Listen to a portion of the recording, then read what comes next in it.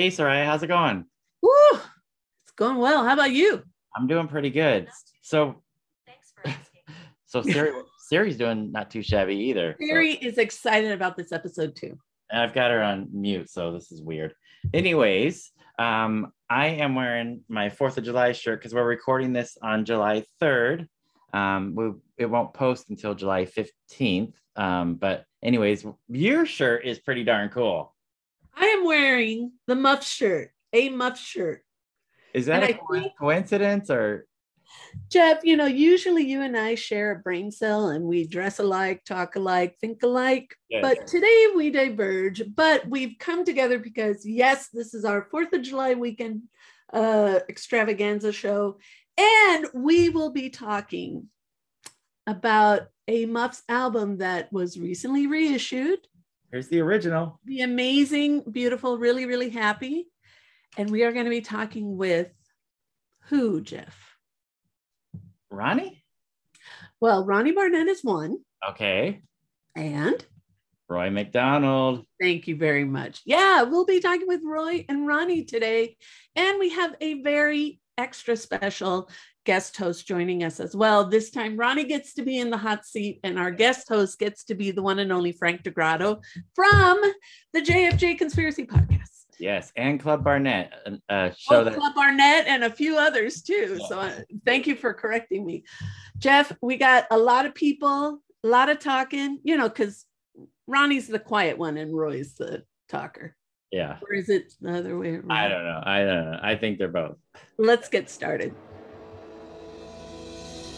Hi, this is Soraya. And this is Jeff. Our podcast is called Paisley Stage Raspberry and Rhyme. A podcast where the two of us play music that we like and share anecdotes and background about the tunes. We hope you'll join our conversation. And without further ado, a groovear. Let's get groovy.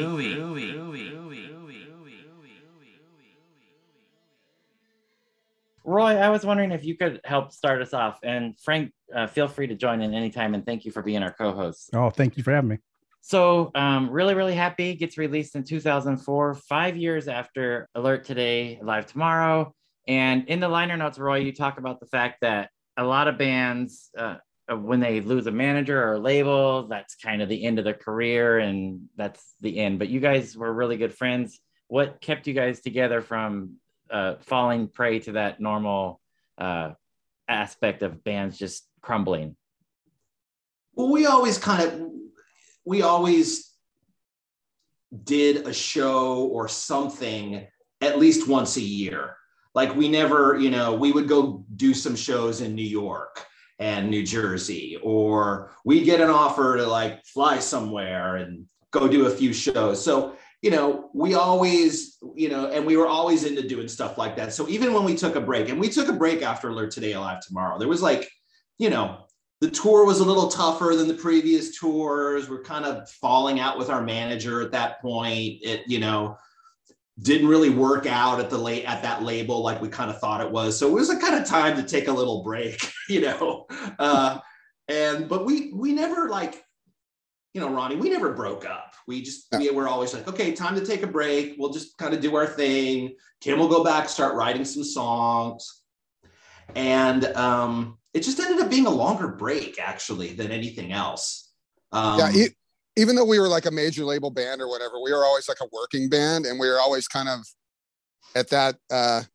I hate to use the term mid-level, but that kind of level, like so we weren't like Sponge or something like where you had like a hit and you're on the major label and you're and then you're expected to have another hit and you don't, and then you break up when you get dropped. So we.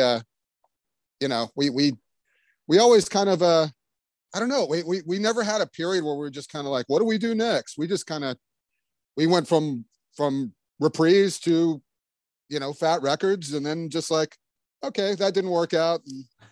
And, we did a tour and after that, the next year after that, we did a tour that Roy couldn't do.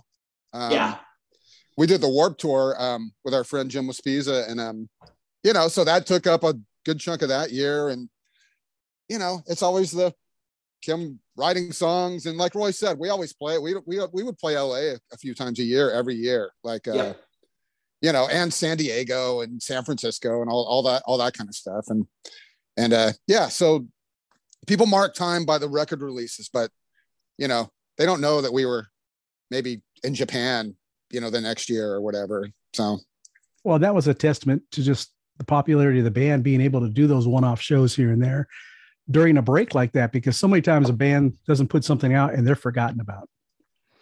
Yeah, no, true. And we were, you know, our shows were always like, you know, crowded and you know what I mean? We weren't struggling to be in a bottom of a bill somewhere, you know, and knock our heads against the wall. So no, we always had like a pretty like core fan base that always came out to see us every time we toured. Yeah. You know, so yeah, that was, you know, a lot of bands don't have that. A lot of those bands that have a hit, you know, like they actually don't have any kind of like fan base under them. They're just kind of, okay, they've got this hit. It was on the charts for a while. People saw the video a lot. Yeah. And now no one gives a shit, you know? Yeah. Those are the bands that break up. Yeah. And you guys have a fan base that's worldwide. I mean, we saw that compilation video from Japan, 2 years ago, which is amazing. Like 2-3 hours. I think it's 4 hours. Like it's in 2 parts. Yeah. That came out of nowhere. Yeah. That's incredible. So that's really a testament to the fan base of the band. Ronnie, there was something that you wrote in the liner notes that I wanted to touch on, and that's when Kim was putting together these demos that were released this year. Also in an LP version that looks like this, which is pretty cool, Record Store Day release. And thank you, Frank, for picking up this copy for me, because I went to 4 stores and they were all sold out. So thank you, Frank. Yep. And by the way, no one's mentioned it, but that picture is not era appropriate to the demos. No. But it's a great cover. Yeah. It's a great little cover. And it's really, really cool that she has Roy's shirt hanging. I was going to say, she's also wearing my shirt actually has my shirt in the background there. Like, she said, Roy, take that shirt off. Cause that's what I did a lot, taking the shirt off. Yeah. And the guys go crazy. I've seen those tits many times. Yes. So Ronnie, sorry, Soraya. No. Please, this is family. I'm talking about male. Yeah, I'm talking about male tits. It's all good. Yeah. So Ronnie, you mentioned the Frankensteining of Roy's drum parts as Kim put together these demos. Can you talk a little bit about that? Because I'm curious, were Roy's drums from a previous recording and she isolated the tracks, or Roy, did you record those just for her to have available? How did this whole drum Frankensteining thing happen? Oh, sorry. I should probably let Roy take that. I mean, this is common now. It's common now, but yeah, then. Yeah, I mean, we got to a point, with, especially with this album, where we were just, I would go into a studio, I would do the drum tracks to like a scratch guitar with Kim, and then everything else was recorded at Kim's house. Like that's kind of like the way the process worked at this point.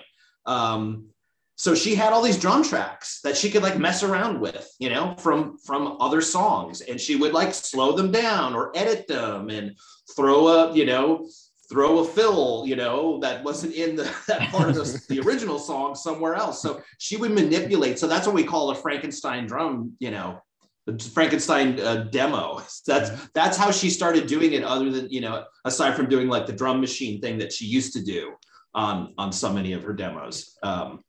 She actually started using my drums. Wow. And I think, Ronnie, you mentioned also in the liner notes, like how complete the songs sound with that. I mean, when you listen to the demo versions on the CD or the album with Roy's shirt in the background, the demos feel like almost, they're complete songs and for the most part, very close to what the released version of Really, Really Happy sounds like. Yeah. Well, like we're kind of saying, like all this is common now, right? People have recording studios in their houses and do whatever, and Frankenstein parts and drums. But back then, I sound like an old man. But back then in the late '90s, no.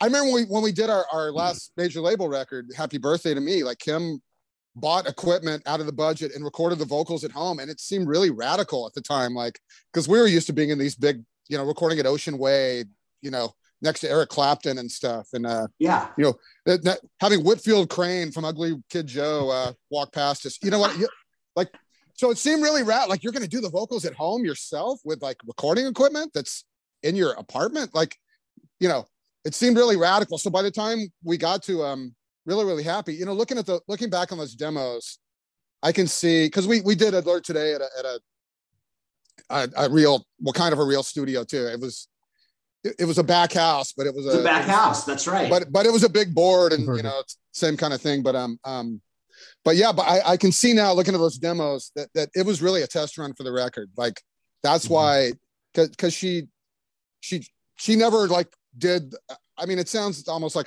besides the drums, no offense, Roy, because they're not real drums. Besides the drums, it sounds like a record, more or less, So I can see, it was really a test run for the final record. And of course, hearing those demos, not to give credit to me and Roy, but the record does sound like a band where the demos, don't they sound like demos, right? Yeah. They sound, yeah. So, and the beauty of it though, is those demos are very similar. You guys didn't stray from the demos. She brought a complete package pretty much. Well, she was also like writing for like the trio at that point. Like right. She kind of knew, that I was going to go ba-da-ba-ba-da-da or something like that. So she would do it. Like, right. Like she kind of knew how we played at that point. We'd been around together and playing, for so long that, there really wasn't much to add. We kind of, we would read each other's minds at some point, so yeah, doing those demos. I mean, that's why it was so easy to do that, when we had to do No Holiday, that was weird sometimes because we were playing to demos where there were my drums from other songs that she demoed. And then I had to actually, that was a weird, that whole situation, but yeah. She kind of wrote the songs with us in mind and what we were going to do. So I think that's why it was so close. The finished product was. Right. Yeah. And they're pops, she's a pop songwriter. I mean, so we're not throwing in, going back to Neurotica, like that bit in the middle of Pink Piece of Peace. We're not throwing in, we're not throwing in bits like that. Yeah. We're not like throwing in different time signatures, Yeah. I got an idea, Kim. She obviously, it's a cliche at this point, but she was good at what she did. So Absolutely. There are little arrangement things we might have, it's not like some of those songs we learned and we're playing, and she did demos of them. You know what I mean? So there might have been, me and Roy would have slight arrangement ideas at times. Oh, yeah. Yeah. So, until her things sounded like other things, and there were roles in the band. You know what I mean? It wasn't just here's your orders, guys, and it's like I saw some, I don't know, Ted Tillman or somebody talking about how it was Bob Ezrin, Frank. Yeah. He's talking about, look, if I come in and the drummer is not, say, the best drummer in the world, but he's the guy that fills this personality role in the band, like the band's not going to be the same if I replace him, Right. So again, not giving me and Roy too much credit, but you do deserve the credit. Absolutely. And before I walk all over this interview with questions, Frank, I know you already tossed one question out. Is there anything that you wanted to ask before I ask before you? Well, no, my other question, because I was exactly right on point with Jeff with the drums, because we were going round and round about, okay, these are samples, but were these complete songs? And I was wondering if, Roy, if you on some of these demos, I remember this particular pattern from this song or a different song. But moving on from that, the studio time, since you guys had pretty much your roles defined, and this particular album, you've got some guest appearances also, doing some backing vocals and things like that. Were you in the studio during that time, or was that done after the fact? No, after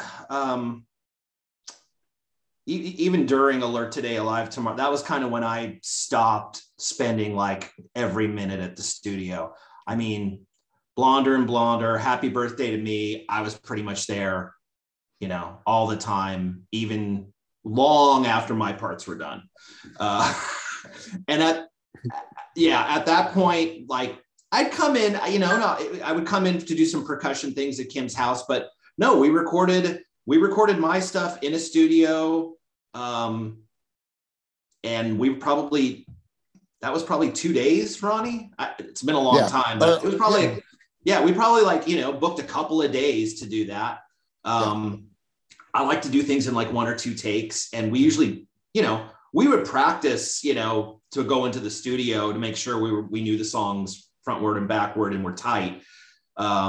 So yeah, like we didn't like figure things out in the studio. We were never a band that really figured stuff out in the studio. I read about these bands that like they came in with no songs and just figured, like we never did that. Right. You know, there was like a pattern. Kim wrote songs. We started rehearsing, you know, learning the songs, and then we started rehearsing them over and over again. And then we'd go into the studio. So yeah, but after that, Kim people would come to her house and do a part. You probably went to her house to do your bass part, right, Ronnie? Yeah, probably more than once too. I would sometimes have to redo them a couple of times. Yeah, she was living in an apartment then. Yeah. So we weren't. We didn't have a big amp plugged in or anything. That was the start of all that. I mean, I said this somewhere recently. Being in the studio to me basically meant lunch. You know what I mean? Like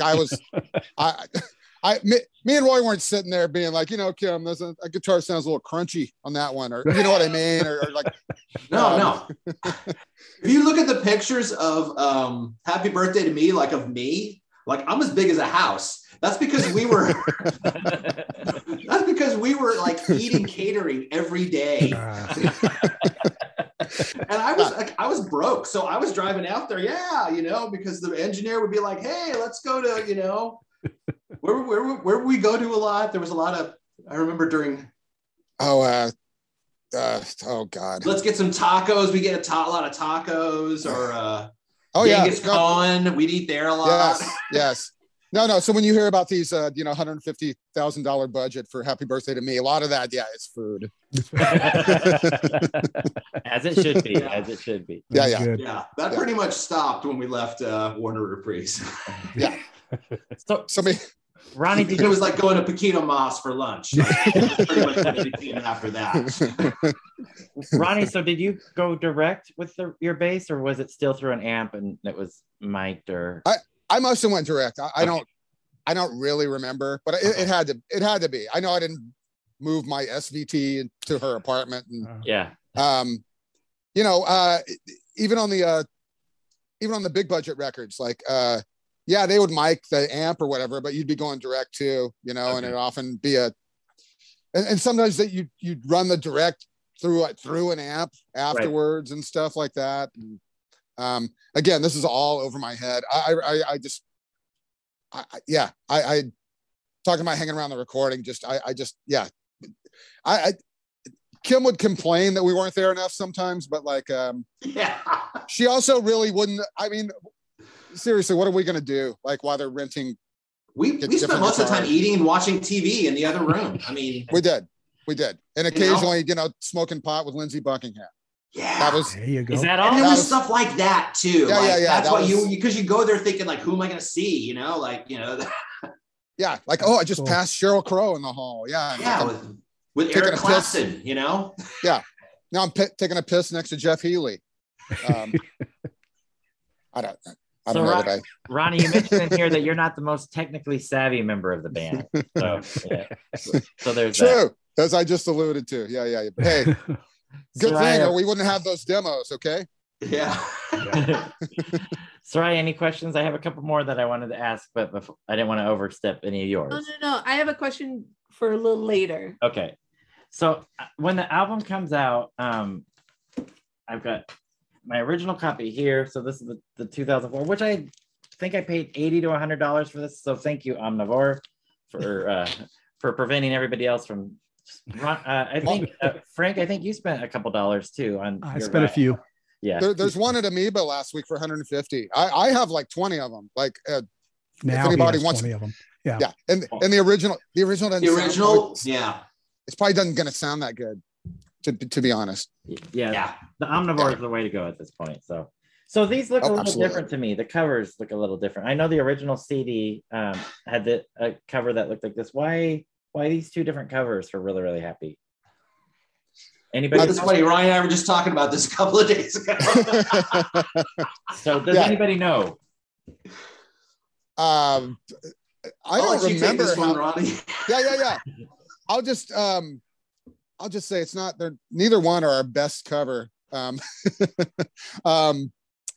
don't know. I don't know why we did that. To be honest, I remember the vinyl maybe came out a little bit later because it was on Sympathy did it.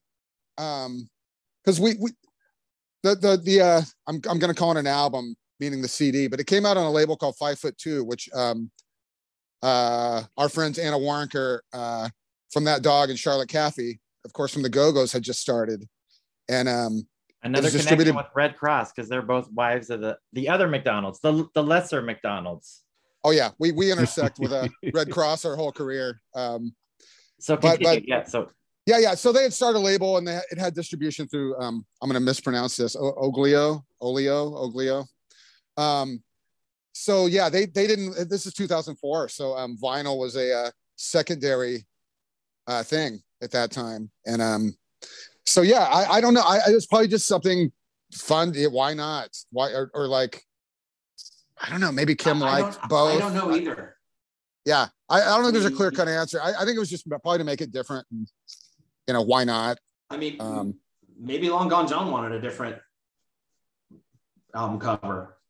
Yeah, I don't know. I don't know. Yeah, we really actually don't know. But I was saying, like, can you imagine, like, because an album cover should be an album cover. You imagine like Led Zeppelin 4. Right. Like, let's take that old man with the bale on his back off. Put a picture of Robert Plant, Put a picture of the band, Exactly. We probably should have put the man with the bale on his back on our cover. To be honest. I like the joke that Robert Plant says, like, I look like that man with the bale on the. Looks like him now. Yeah. And not to get dark, but that cover of the vinyl that's taken at Glendale Cemetery where Kim now rests. Oh yeah, which, that's right. Oh shit, I forgot about that. Yeah. Wow. Kim would love that. You know what I mean? Yeah. So wow. Yeah. Anyway, I forgot about that. All I remember is I really had to go to the bathroom at some point, and I really wanted to go back to Kim's house. Yeah, you could see it in this shot. That's the shot. Yeah, because we were done. And like all of a sudden, Kristen said, "Oh, I want to take a picture in front of this colorful background." And at that point, like the diner food that we were eating earlier in the shoot had turned on me. And you could see I was like, "Oh." Yeah, there's pain on your face. Yeah, Roy. When Roy has to go, he has to go.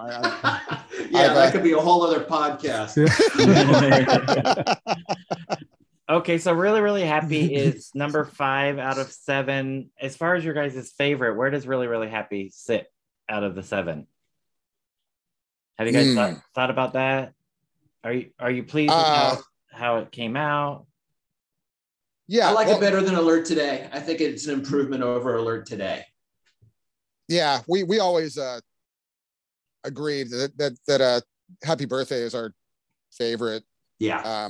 For a lot of reasons, but this one, this was kind of, like Alert Today is kind of forgotten by me to a certain extent. Like until we did this reissue, I hadn't heard it since 2004, and I was really pleasantly surprised, like because it's got 17 songs and like they're all pretty strong. I mean, we did continue to play some of these, but but it's really pretty strong record. So it moved up the ladder for me hearing it again. I do think it's underrated. A lot of our records underrated though. Yeah. But I mean, she had like 5 years of material, Yeah. So that's why it's that's why it's a longer record. There's more songs. She's, she had a backlog of material. and it was all killer. So, and we did different stuff that we had never done before, like stuff like Slow. Like we never done a song like that before. Like she was just, you know, we were just in a good place, and she just wanted to do. We were kind of at a point where like we're just going to do whatever we want. If people like it, they like it. If they don't like it, you know, fuck them. You know, so yeah. And she'd also in that period started writing. And some of these are on the bonus tracks. Started trying to write for like commercials and stuff on her own. Yeah. So I think that really affected the songwriting, like because she was doing different stuff with those songs. Yeah. As you hear on the bonus tracks, like the song about the jammies and the one about hating Jim and I hate Jim. Yeah, I'm sure some Jim was going to pick that one up for a commercial. and just the beginning was a Canadian milk commercial, right? That's right. Okay, because really? I couldn't remember. I remembered it was for something, and it wasn't the one for the Clueless TV show. It was like for the Canadian Milk Council, you know? That's right. No, that's a good one. We played that one live quite a few times. We would open with the little song sometimes before we crashed into the real opening. So cool. Yeah. No, I think that's why, the songwriting's all varied and stuff. And like, God, Too Bad Slow has such a bad, it's a bad title. Like it really does a disservice. Exactly. Does a disservice to the song. No, we were trying to do like we're kind of trying to do like Motown there. We're trying to do the Supremes almost. Yeah, that's us being soulful. Yeah, that's nice. All right, so let's talk about the Omnivore release. So in the hype sticker, the 2004 Ode to Joy, whoever came up with that hype sticker. So Ronnie, do you know if anybody pitched this to Omnivore, or did Omnivore? I would imagine they approached you about doing the reissue, or how did the reissue come about? No, I mean at this point we're like, even though we're not an active band, we're like an Omnivore band. Yeah. So even at this point, it's like, what's next? You know what I mean? So yeah, it just seemed logical. They had done the first three. They would have done the vinyl on the first album, but when we came to do it, we found out that the vinyl rights had been sold to Jurassic Plastic, who ended up doing a really good job with that. But we were like, felt like we were Jerry and the Pacemakers, like getting, having these repackages sold. That's our only experience with that. Like, because a major label, they own it. They can do whatever they want. That's why you see these repackages of hits from bands and stuff. So yeah, they did the first three. We wanted to go in order. We wanted to do Alert Today, Live Tomorrow. And it's okay to say this publicly, because like we were talking with Fat Records about doing it, and things seemed to be progressing. And then they just, I hate to use a contemporary term, they just ghosted us all of a sudden. And that coincides with the pandemic starting too, and everything. But yeah, Alert Today really needs to be reissued too. Yeah. But yeah, we want to do it. I mean, and we'll do it. We don't, if Fat Mike wants to keep it on Fat, that's fine. I just want to do it. I think, it's weird not having it now that we've done this one. It's weird having, not having that one. That's another one. I think I dropped $80 to $100 on the vinyl. I think Frank, you're in the same boat. Same part. Yeah. Yeah. That's what it goes. I mean, that's what it goes for. It's rare. It's it's out of print. Sucks. That was me looking a couple of years to get it to get it to 2 digits rather than 3. So. Yeah. Unless it gets reissued. Yeah. At this point, it's not going to probably go down in value, but yeah. So we just moved on to really, really happy. That's really all there is to that. Yeah. Alert Today, Live Tomorrow. Do we think that could get a reissue? I mean, it sounds like the band wants that. I hope so. I mean, just so that we can have like the bonus track of Silly People with CC DeVille, like on the album proper, like. Yes, it's one of our finest moments. It is. We did that for a movie that never came out. So, I mean, it's only on. Right. I know it's on Hamburger. Did it make Caboodle? I want to say it probably did. Yeah. Yeah, okay. But it should be like, as part of like the bonus track. You know, it should be the bonus track on the reissue. Yeah, hearing our song with a, you know, a butt rock. I don't know if this term's correct anymore. With a butt rock solo like that by CC DeVille. He was great. He was fantastic, and he went and got us like refreshments from the store, and he was telling us stories and just self-deprecating. You know, he'd be like, I don't know what happened. I had the right influences. You know, New York Dolls, Somewhere from the Turntable to Me came out like that. You know, it was like, you know, we should have spent more time writing songs and putting on makeup. You know, I don't know what happened. Like, no. It was like spending time with Mel Brooks. I mean, he was just like constantly on, super funny. You know, I mean, it was not what we expected. Right. And then he came to some shows afterwards, and then he formed his own band called Samantha 7, which is a little mufsy. Let's face it. There's even one song. It's like a direct lift, if you will. Complete departure from the Poison days. Yeah. Yeah. So you guys were there for his session. It sounds like. Oh yeah. No. Oh, we were going to be there for that. Yeah, me and Roy. Yeah, that's really what I remember. Just hanging out with him. Yeah.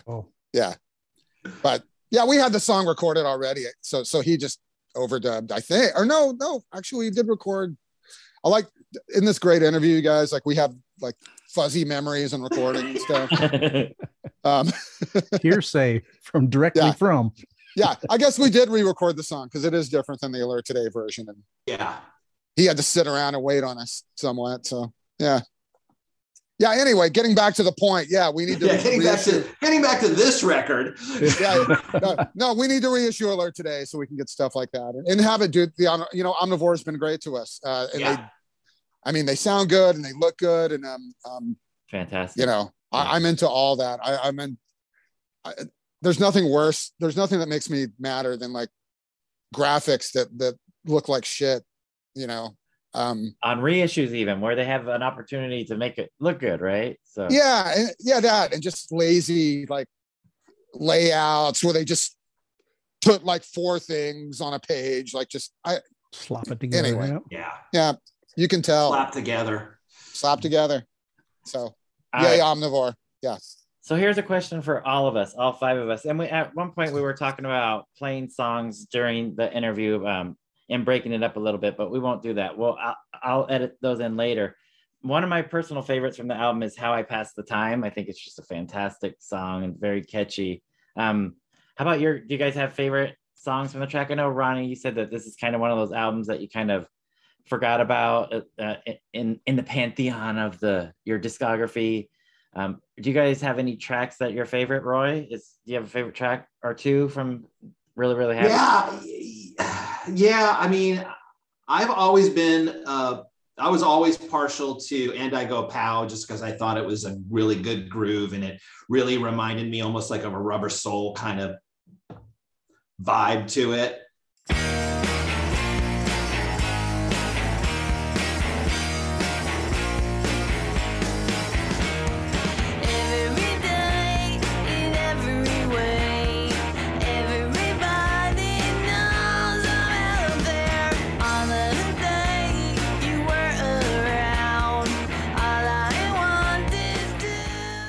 And then I like The Story of Me. Oh.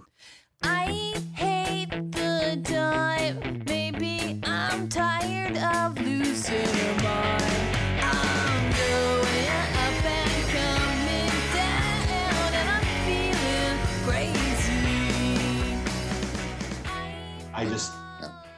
crazy. She's such a good songwriter. Yeah. God, Yeah. just that song, just the way. Just the melody, just the whole thing, the arrangement, you know, just spot on. Great closing track. Like that's a great way to close out. Great closing track. No, that song is pretty incredible. My favorite has always been My Lucky Day. Yes. Run away to a place I love where I hide away from you and your face telling me that you know me better. I even talked the band into playing that live a couple of times. I used to love doing that just bass with the vocal thing towards the end live. showing off my timing, my good timing. Ah. And then, you know, I love Little Luxury. We played that live quite a bit.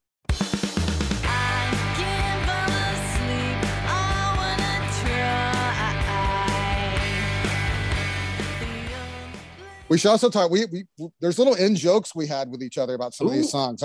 Like there's a song we used to call Wrecking Ball. Which one is that, Roy? Because I misheard it as Wrecking Ball. That's By My Side. By My Side.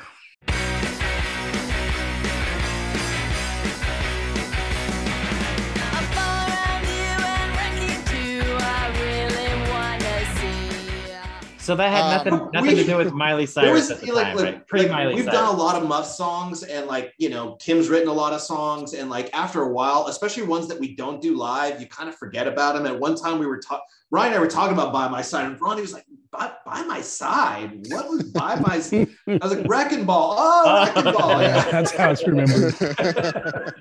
Yeah. And there's a really like sweet thing between me and Kim on one of these songs, which I can tell everyone. It's on My Awful Dream. I always heard the beginning of the second verse is boy meets girl in Austin.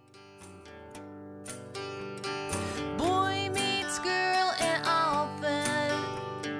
They do not agree, but they go ahead and marry. Because that's basically where me and Kim met.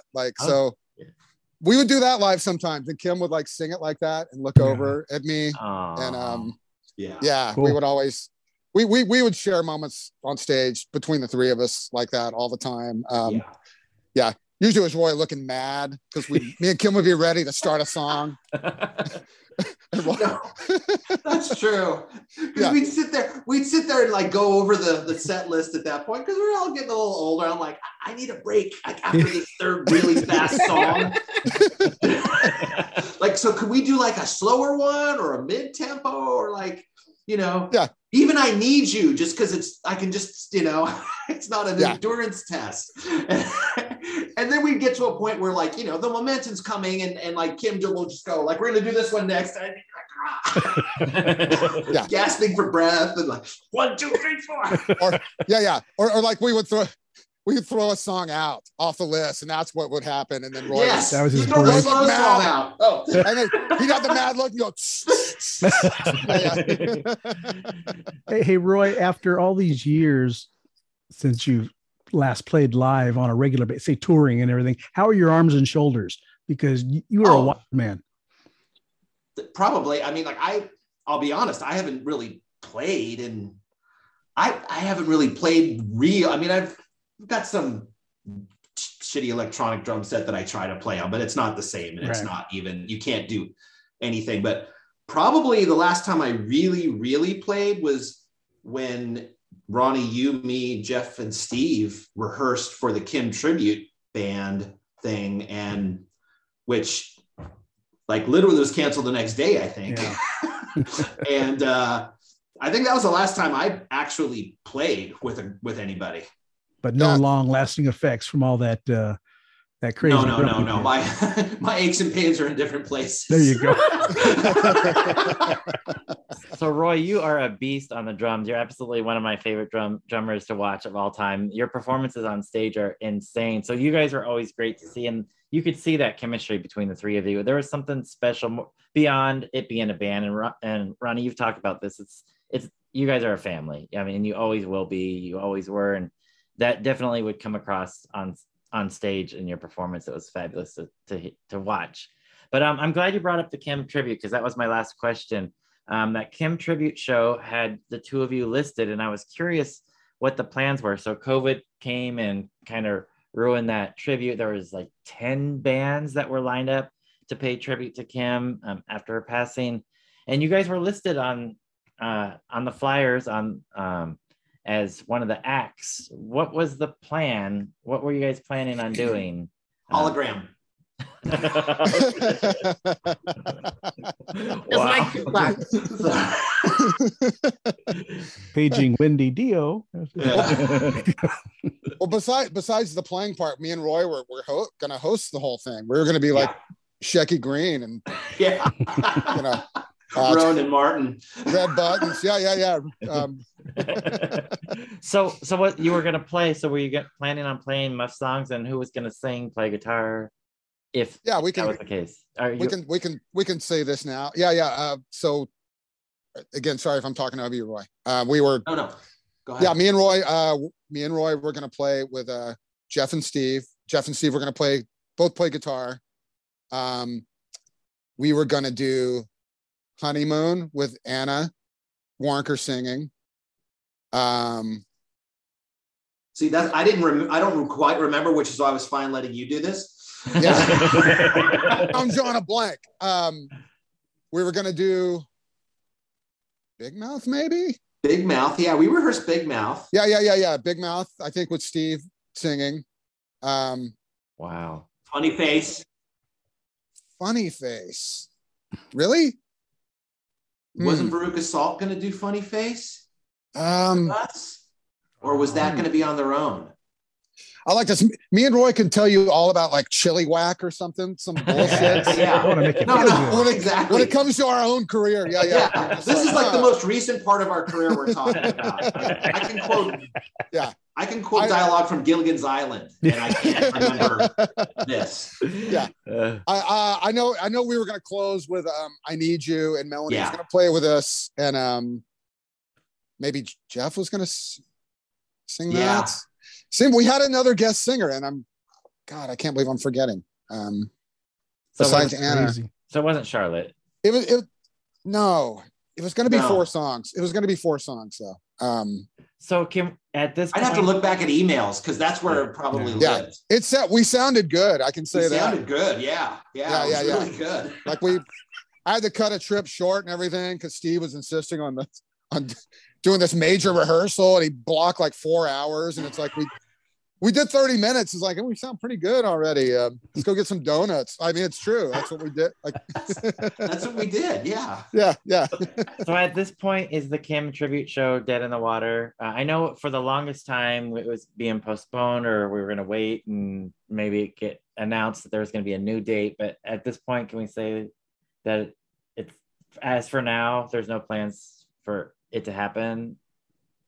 Yeah. I mean, you never say never, but I mean, there's nothing immediate. No. And as time, again, I don't want to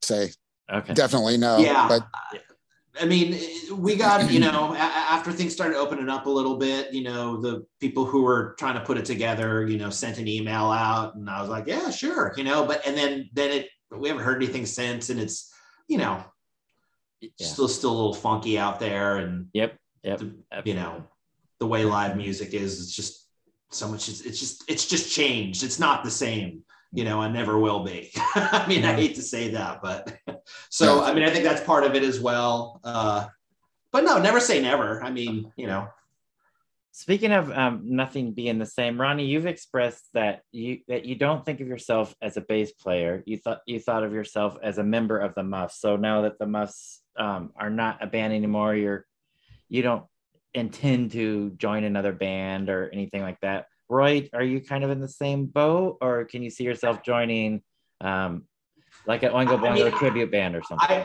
I would see myself more playing with people that I've already played with before. I mean, I couldn't start and even that, it's just, the Muffs were, our band. It's just, it's hard to express it sometimes because I've been in other bands. I've been in Red Cross and everything, but the Muffs have a little different place in my life. It's just, that's my, that's our band.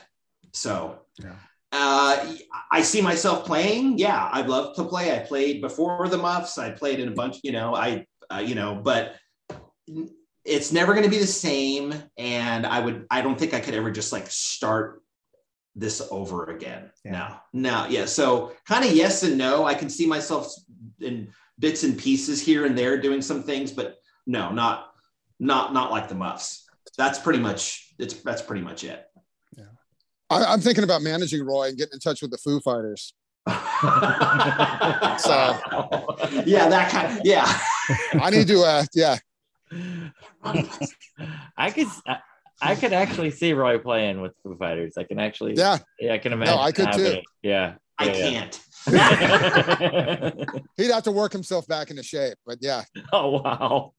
3-hour shows. Oh yeah. Well, there's that too, and that you know. Anyway, I need to manage so I can have a piece of the pie. Yeah. Yeah. So Oh boy. All right. So Frank, did you have a favorite? Yeah, I do. My favorite on this album is "Don't Pick on Me."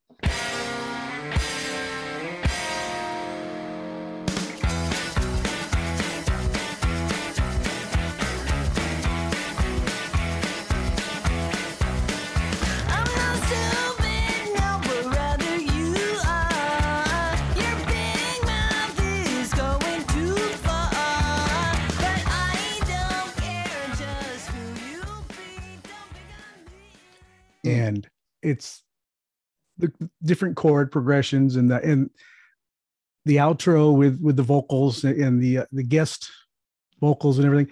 I always picture this song. It could fit on Abbey Road somewhere. It's that type of song to me. The lyrics. Wow. Yeah. Oh, really? It is such a good song, complete package.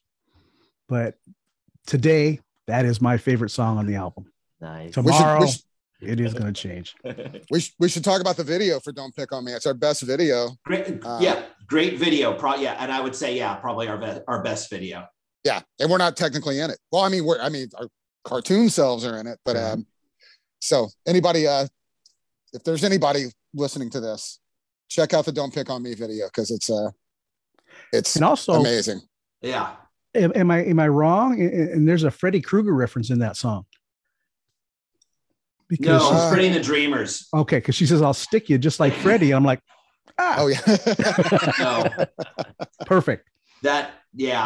Freddie. Anytime Kim's talking about references Freddie, Ronnie and I know who she's talking about. Perfect.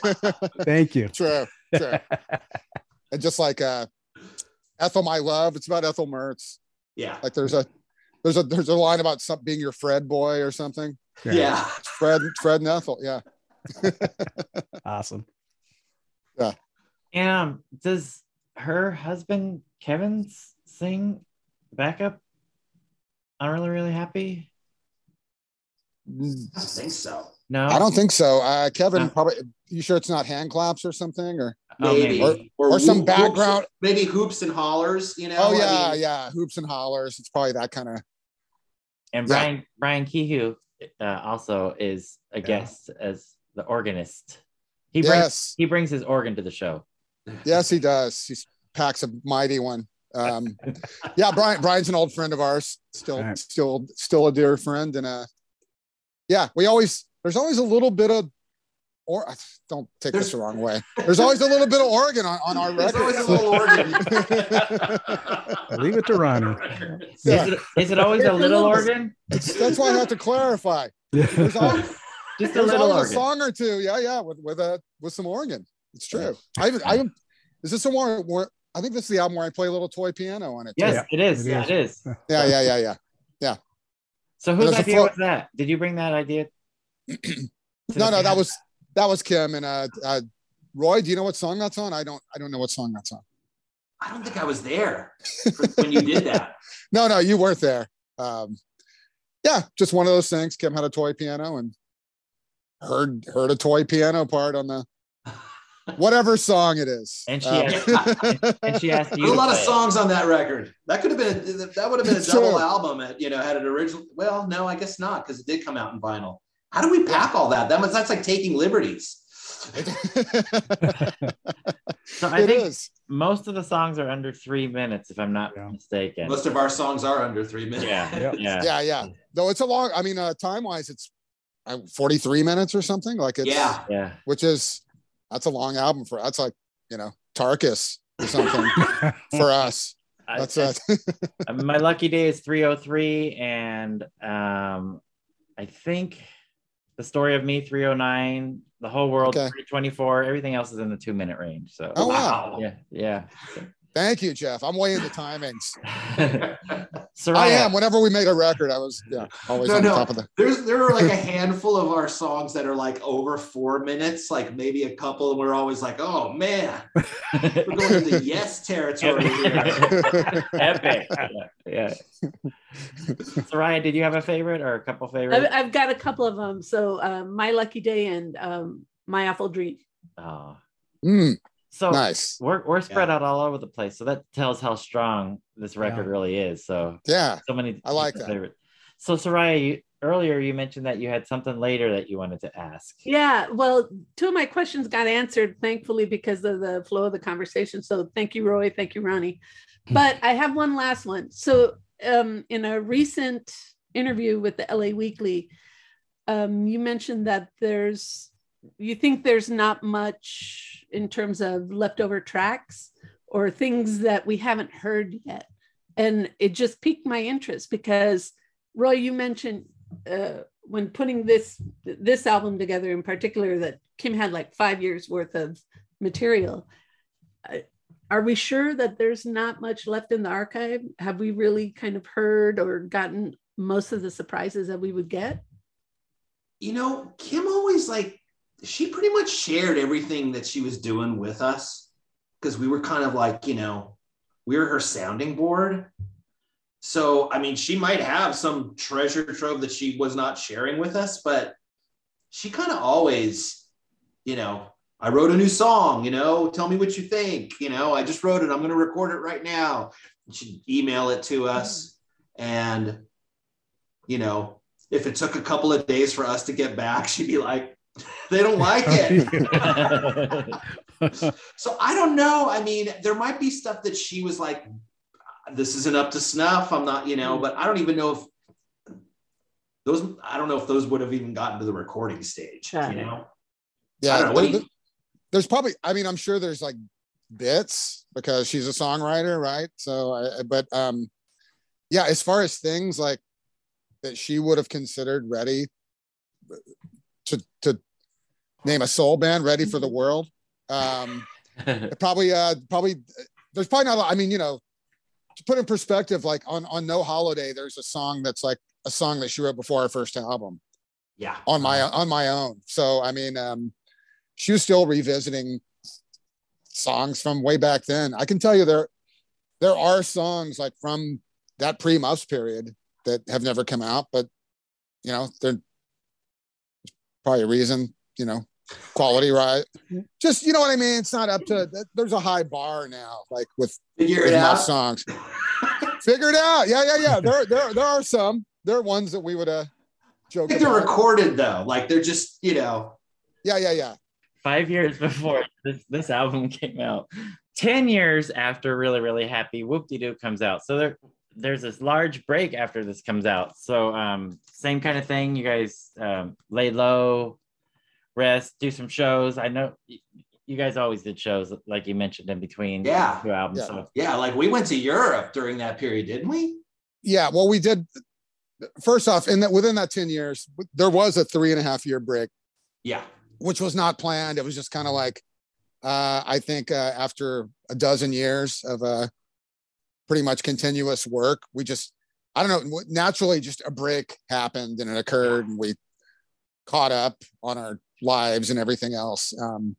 But we always stayed in touch. It was never like, we weren't like, we're breaking up or we're going to take 3 years off. Like it just happened. And then what happened, Kim would always talk about these dinners we started having, which we did. We started going to Roy's down in Long Beach and getting together. We started assembling. And then what happens, we got an offer to go to Spain. And we hadn't been to Spain since 95. And so we're like, yeah, let's go to Spain. So then after that, we went to Japan, and then we went to, then we started going to New York again and stuff. And, and then also in that little 10-year period, we made the record.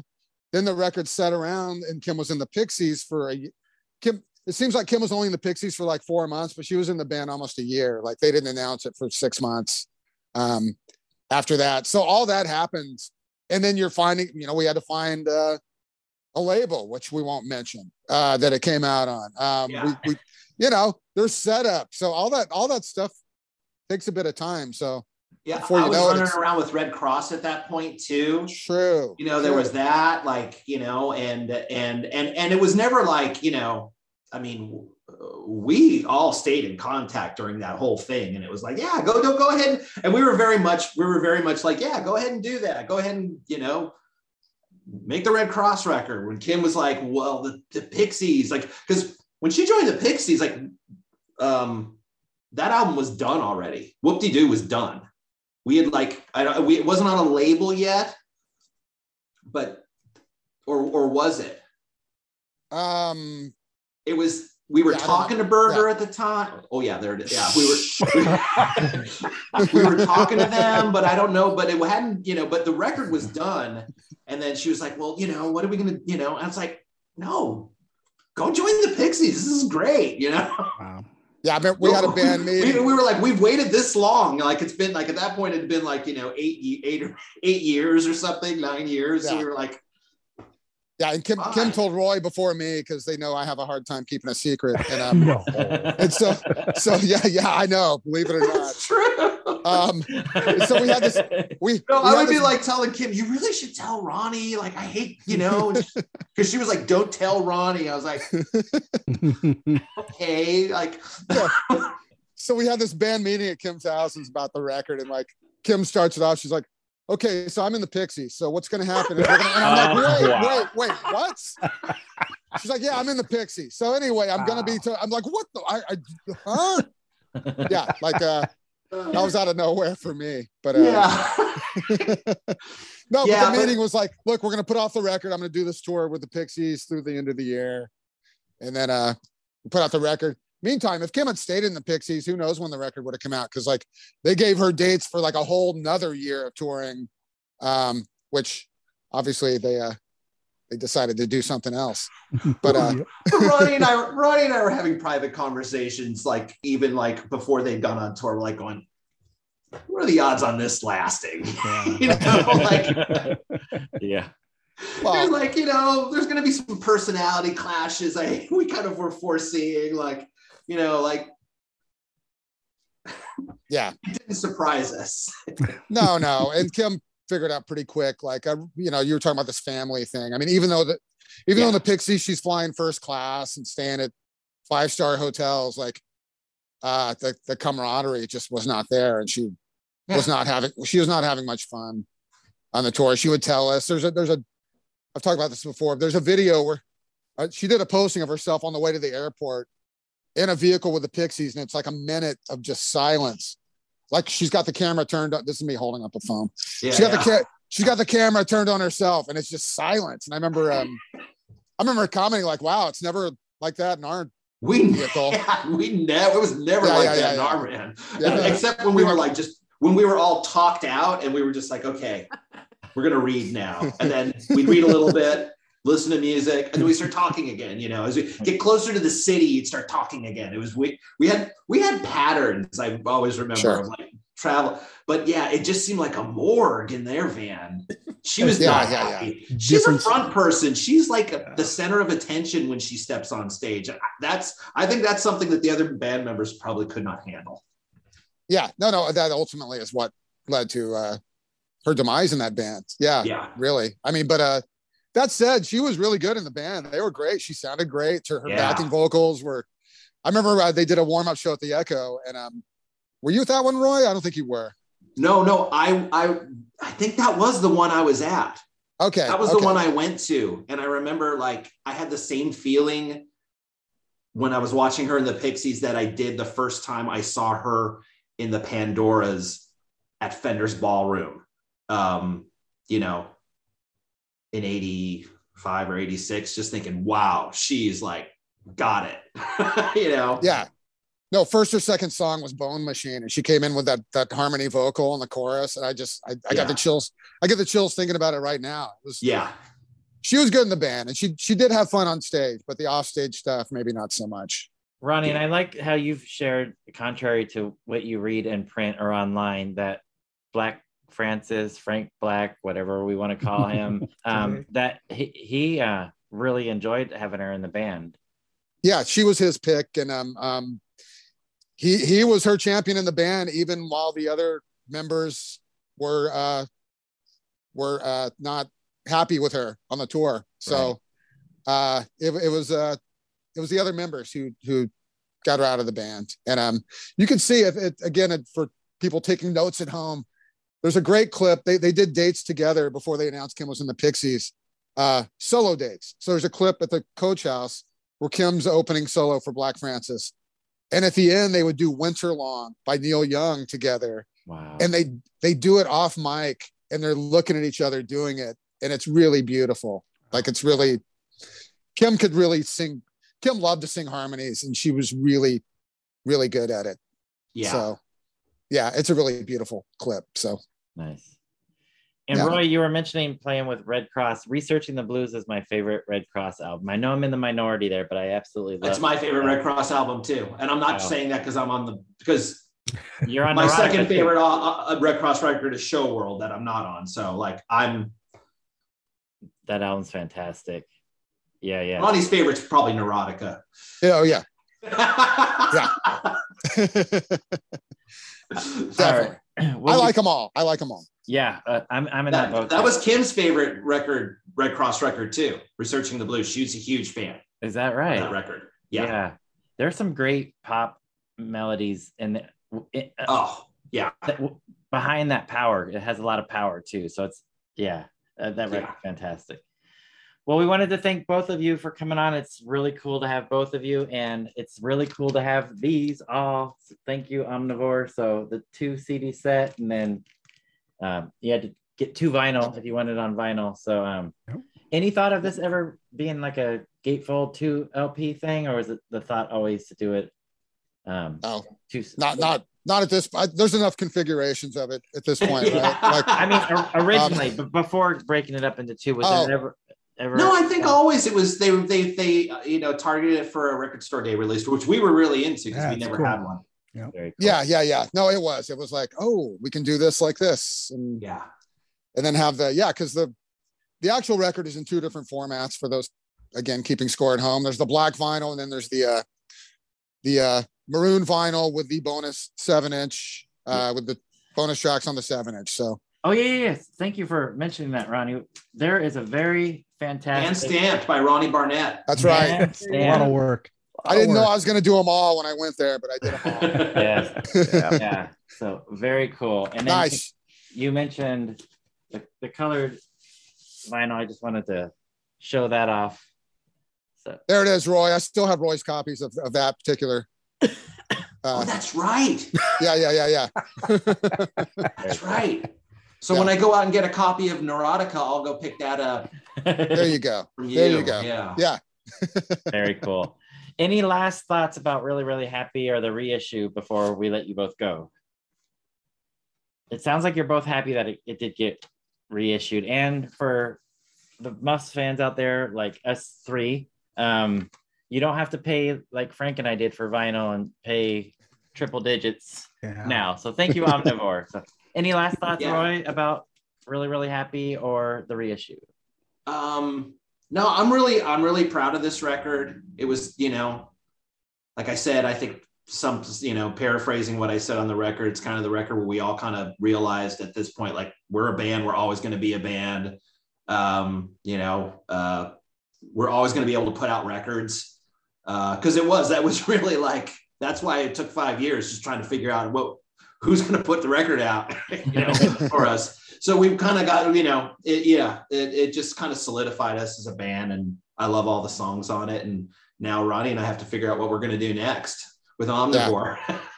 Yeah. Well, it really solidified us, like Roy said, as a band. And that's when we started doing things on our own too. Like, that's when we stopped having having a manager and all that kind of stuff. And, during the years where we had a manager, we let the manager do everything, to our, for better or worse. And it was often worse. So, this is where we figured out we don't need a manager, and we can find someone, we can make a record on our own. We can put it out. We can tour. We can, I'm just happy the record's getting another life, because it does deserve attention. And look at all those songs Wow. I love Yep. I love the 2 CD one. Yeah, for that reason. I mean, just to have a deluxe digipack with all those songs. I mean, it just blows me away looking at it still. Yeah.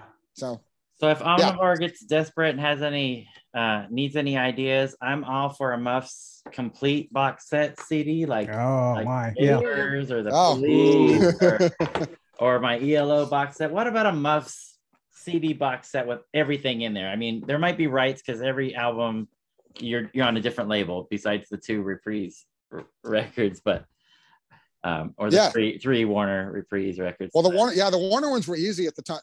I know we're wrapping up here, but Omnivore was distributed by Warner Brothers at the time those came out, and so it was easy to license. That's why those they wouldn't have happened otherwise. So Oh, yeah, now they're distributed by Sony. So, but yeah, Ronnie and I still have to look into the archives and see if there's anything else, like any live stuff, for instance, that might be great, yeah. workable. You know, yeah, also Caboodle, which is the legal version of Hamburger. that's right.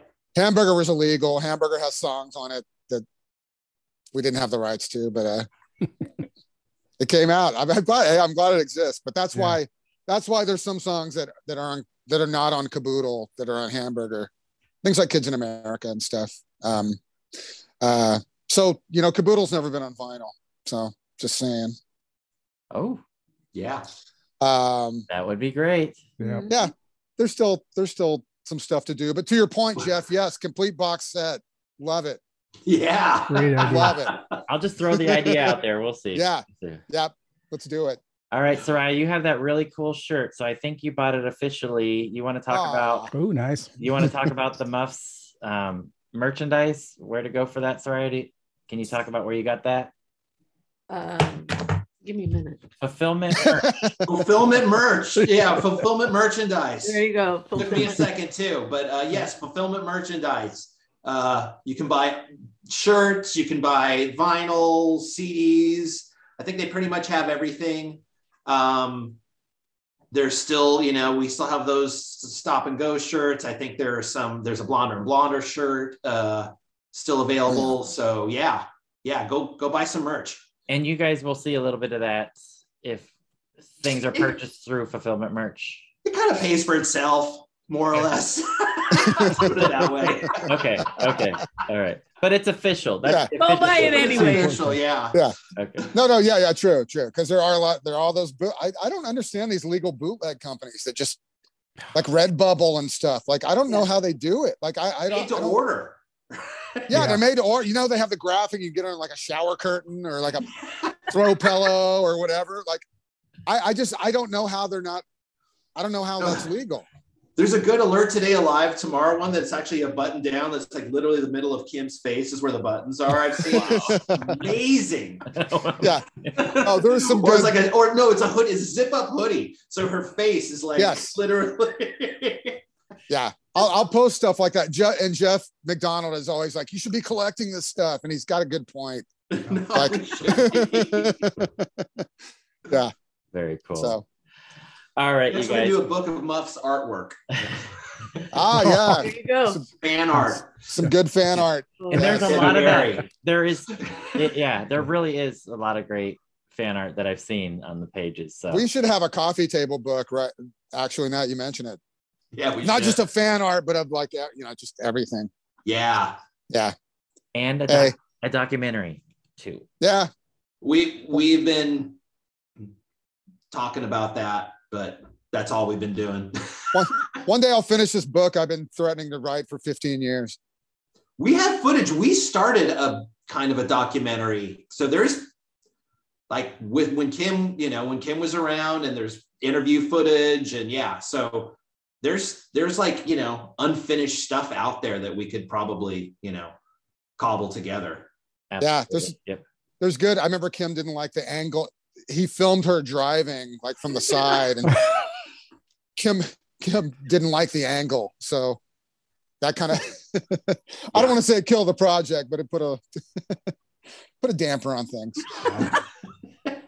So I guess the plan was the next time for him to run outside outside the car, filming from the outside of the car rather than in the passenger seat. So Beyond the hood. Beyond the On hood. Yeah. looking in straight ahead. Yep. Yeah. Yeah, Kim So- pretty much had full creative control over every aspect at that point. Like once we disengaged from Warner Brothers, like she was like, so if she didn't like an angle, that was not going to be in it. Me and Roy learned real quick, like just let her pick the album cover. Or the, it would sometimes go on for a while. Roy would be like, I don't care if the thing comes out in a brown fucking paper bag. Like, at this point. Yeah. and then we didn't mention that she produced all the records after that, including Really, Really Happy. So produced by I mean, that so. started. Look, even on the first Muffs record, it says co-produced by the Muffs. I mean, that's Kim. That's Kim. That first album's produced by our two A&R guys and Kim, and then the band gets a production credit on Happy Birthday to Me, but that's Kim. Ronnie and I went ate and watched TV during that whole recording. yeah. And it needs to be said, Really, Really Happy is so crystal clear. It is a great sounding record. Mm-hmm. She did an awesome job on that with it. Well, that was the other thing is like we always were limited to like I think kind of starting with this, like Kim was able to take her time. There was no stress to finish the record. It was like, and that was, just for her, she could just tinker around at her house and work on it forever. Yeah. Whereas when you're in a studio where there's a lot of, when you're paying for time, you got to finish, there's a deadline. Right. So it was that's another thing, like just it allowed her to relax and just go at her own pace. So it's aptly named Really, Really Happy. Yeah. She was happy. We were all happy. Yeah. And we're all generally happy. Anyway, I will end by saying I definitely had to refrain from using Really, Really Happy about you guys coming on the show. So I was going to say I'm super, super excited, but it took a lot to refrain from saying Really, Really Happy. But I'm proud of myself. But thank you guys so much for coming on. It was a blast having you guys. It was always fun to watch you guys on stage together and how you guys interacted with each other as well as with Kim. And it's just great to hear you two not remembering as much as I had hoped you would remember. Yeah. No. Hey, people should have me and Roy together on these things more often. Yeah. All right, Soraya, take us home. All right. Thank you, Ronnie. Thank you, Roy. Thank you, Frank. This has been amazing, and I can't wait for part 2. Yeah. Right. Thanks, you guys. When the CD box set comes out of all the Muffs records. There we go. Yeah. This could be a bonus album, just the audio from this. Yeah. All right, you guys. Thank you so much. Thank you. Yes. Bye. All right. Bye. This is the part where they talk about us, Roy, when we go away. Yeah, I know. What a couple of assholes. Yeah. That was tough. Yeah. All right. Bye, everybody. Bye, Roy. Thanks. Bye, Ronnie. See you, Roy. Yeah, Ronnie. Oh. Well, Frank, we're glad that you were on board because I don't know if the two of us could have handled this much fun. Oh my God, Frank! Thank goodness you were here. Wow. I appreciate you guys asking me along for the ride. That was a lot of fun. I think you got more than you bargained for, though. I think. Yeah. Oh, absolutely. Okay, so I'm going to ask the two of you. So, Jeff, you never said what your favorite tracks off of Really, Really Happy are. Oh yeah. I started at How I Passed the Time.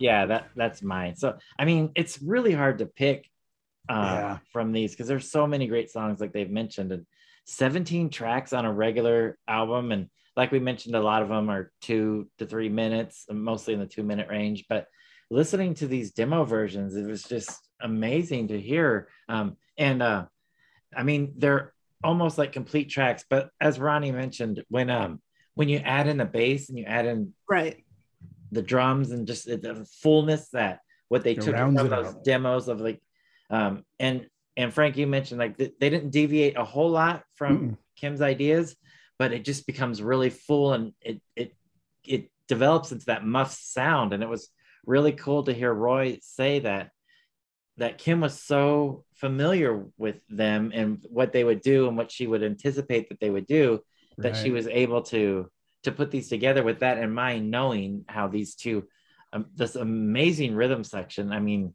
this band was incredible. I mean, just the Yes. family dynamic of them and the closeness, but just this, how tight they were, and seeing them on stage was just fantastic. And honestly, Roy is one of my favorite drummers of all time, and Ronnie's one of my favorite people of all time. I mean, the guy is amazing. And if he wasn't slacking, sleeping on stage like he would be known to do once in a while, he was a fantastic performer. And the banter that they would have, and the connection that the three of them would have, specifically Kim and Ronnie on stage, was just fantastic. And this album is killer, and I'm so thankful to Omnivore for putting this out. But wish they would have did that before I dropped those $80 to $90 that I did. But it's nice to have the original too, but Omnivore Right. sounds so much better. I really enjoy the demo on every song. I've listened to that 2 or 3 times, and then I'll go back and I'll listen to the finished. And there is, you do feel the comparison, but she knew what she was doing. You're absolutely right. And she did write for them, and it made for just some beautiful music, and 17 songs, and they're all so different. Absolutely. And that was one of the things that really took me by surprise. You know, as I was listening to this reissue, I just had this moment where I go, wow, you know, the variety in styling and arrangement, I really enjoyed. And there was a moment where during this week, I was re-listening to the reissue, and I said to myself, Kim Shattuck was a badass, with a guitar. And I go, but man, what an amazing pop songwriter. You know, did you, know, and that's the thing, is like, you would see her with this super, to me, it was like artistically intense, because she was, you know, Roy said it, she was the front person, right, and she let you know it. And she wrote these beautiful songs. And that's why My Awful Dream becomes this, it tells a very different story to me. And I said, man, this girl could write a pop song brilliantly. Do you guys get the Cheap Trick influence on some of these songs? I could definitely hear it. Yeah. The Beatles, Cheap Trick, all that pop magic was on this record. And I know she wasn't a big fan of the later Beatles, but she loved the young, you know, the early Beatles. And it comes out on these chord arrangements and vocal changes and everything. Just, great album. Yeah, and I hear like a lot of like late 50s, even early 60s pop melodies, and some of the, I mean, influences there. And then she just like brought power to it. Like she takes that, and like this is the 90s. Like I'm gonna take that pop sensibilities and just like put some balls behind it. Right. Literally. Absolutely. Yeah. And I really liked what Roy said when he said, you know, she was writing for us as a trio. She knew how we would play, and we would read each other's minds at one point. It's that synergy. And, you know, just listening to Roy and Ronnie talk about, you know, some of their adventures as a band and some of their experiences recording, you go, it's good to hear that a band can do these sort of things. And the fact that Kim had this space to create, you know, she had the recording material at her home. And so she had time to explore what she wanted the sound to be. And so it's like, we get this really different band in this album. And I like this period of the band, but I'm with Ronnie and Roy saying this is an album that does not get as much attention as it should. Right. And I'm really, really glad that we have this reissue. Yeah. And all those demos. Yeah. And it shows the difference between the band and then when she was with the Pixies, between a family and business, because they gelled so well together after being together for so long. And then for her to go off and be with another band And for whatever reason that it didn't work out, some of us may never know the real ins and outs of it. They didn't have that same family feel, just like Roy was talking about with her doing the selfie on the phone and dead silence in the car. That's just tells you, okay, this wasn't the right mixture at that time. Yeah. So. All right. So for our listeners who may or may not know Frank Dragato, please go check out JFJ Conspiracy. Him and two of his high school buddies, Jerry and Jim, do some pretty cool interviews, look back at some old classic albums, and they're always digging up new bands to listen to. And besides that, they're just a lot of fun to watch. I've seen every single episode. Frank, how long have you guys been doing that? We're going on 3 years now. 3 years, yeah. And then also we mentioned Club Barnett. That yes, we talked to Ronnie on. Frank heads that up, edits that, so definitely check that out too. Yeah, but let's mention that for the next couple of episodes of the JFJ Conspiracy podcast, Jeff's going to be sitting in for Jim, who's working graveyard shift and has to take a little break. So we are so excited and to bring a different flavor to our show.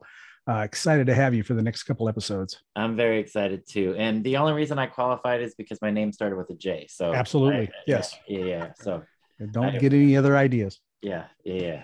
That's awesome. Yeah. Cannot wait. Frank, this has been a thrill to have you on thank as you a so guest much. host. And what a great episode. Yes, that was a lot of fun. So Ronnie and Roy. Thank you for having me, guys. Awesome albums. So Frank, we'll do this again. Don't worry. We've got this Muffs documentary and other things. We need to get some money together and get Jeff a camera. That's what we need to do. Yeah, I'd like to film this. Yes. Mm-hmm. All right. I think we've got work to do. Yes. So Frank, thanks so much. Thank you. Goodbye, Thank guys. you. All right. Bye-bye. All right, Jeff. That was too much fun. I wrote so many notes, but I wanted to share one. Hold on, let me just find it. It was I just had it too. And I said, oh, this is what I want. Well, you know that you can edit this out, but yes. I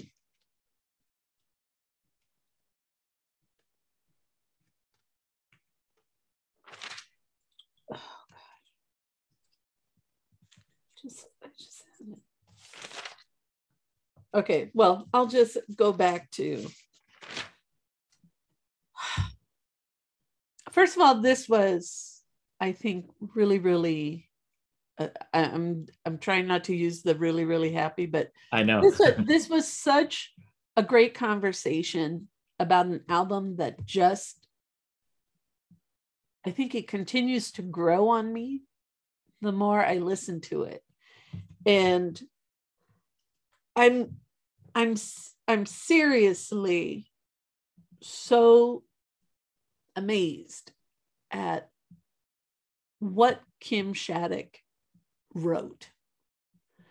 And what was it that they said that she wrote a song?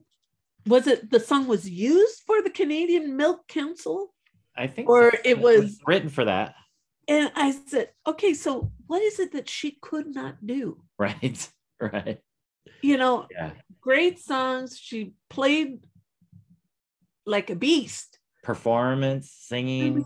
She produced. Really the complete package as a musician, as an artist. And the three of them together, because I mean, we know the Muffs go through this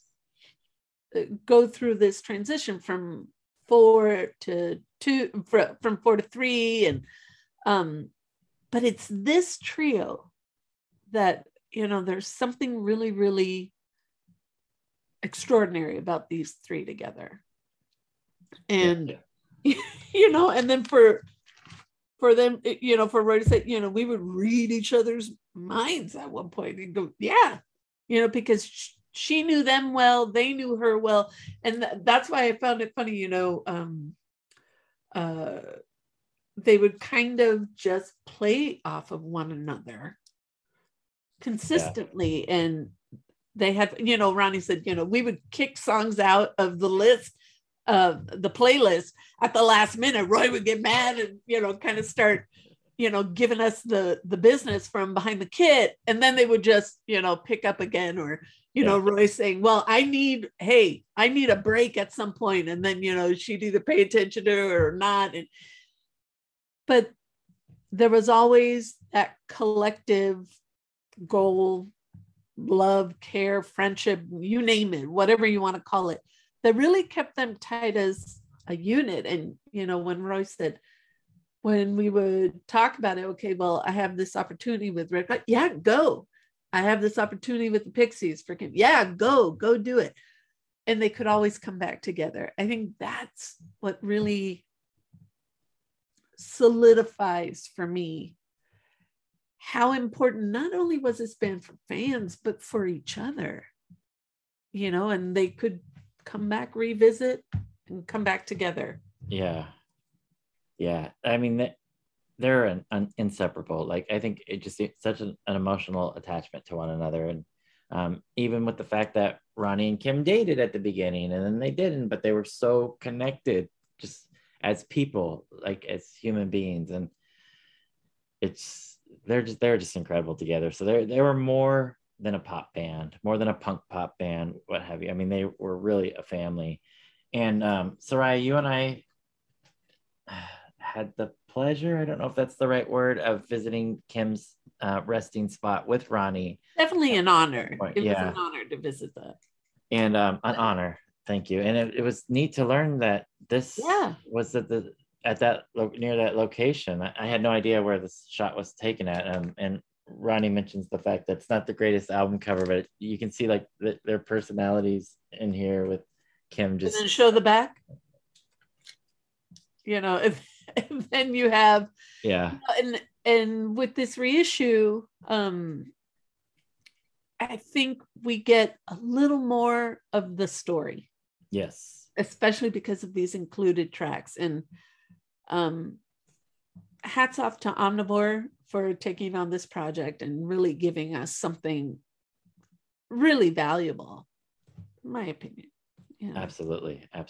And Jeff, when you mentioned, you asked a question and then they reiterated that it's this core fan base that despite their breaks would follow them, would go to these shows. So because as they were talking about it, I wrote down, this fan base really sustained them and continues to do it to this day. Absolutely. Oh yeah.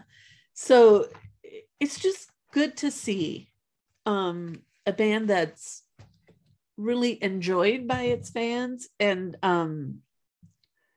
continuing to enjoy, even though there's no new recording, but we've got these reissues, and it sounds like there are other things that are still there, because when I read this LA Weekly article, I'll read you the quote really quickly.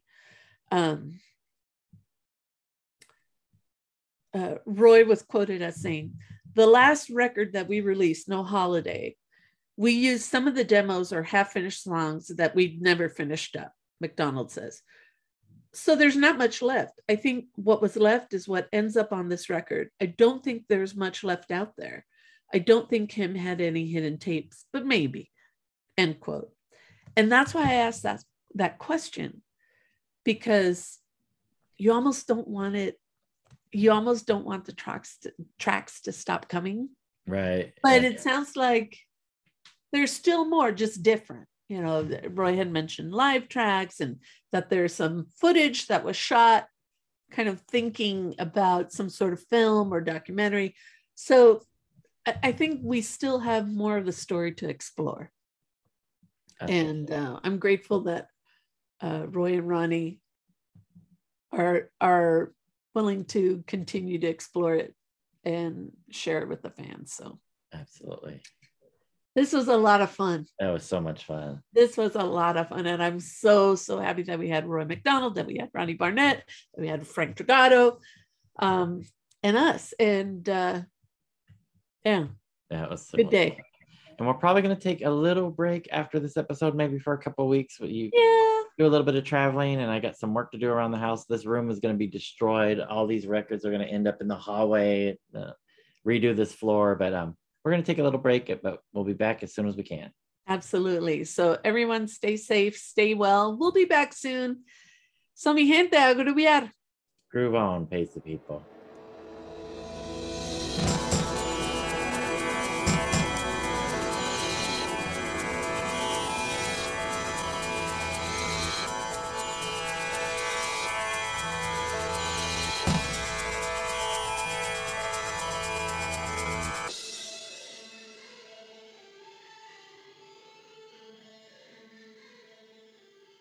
What a couple of assholes.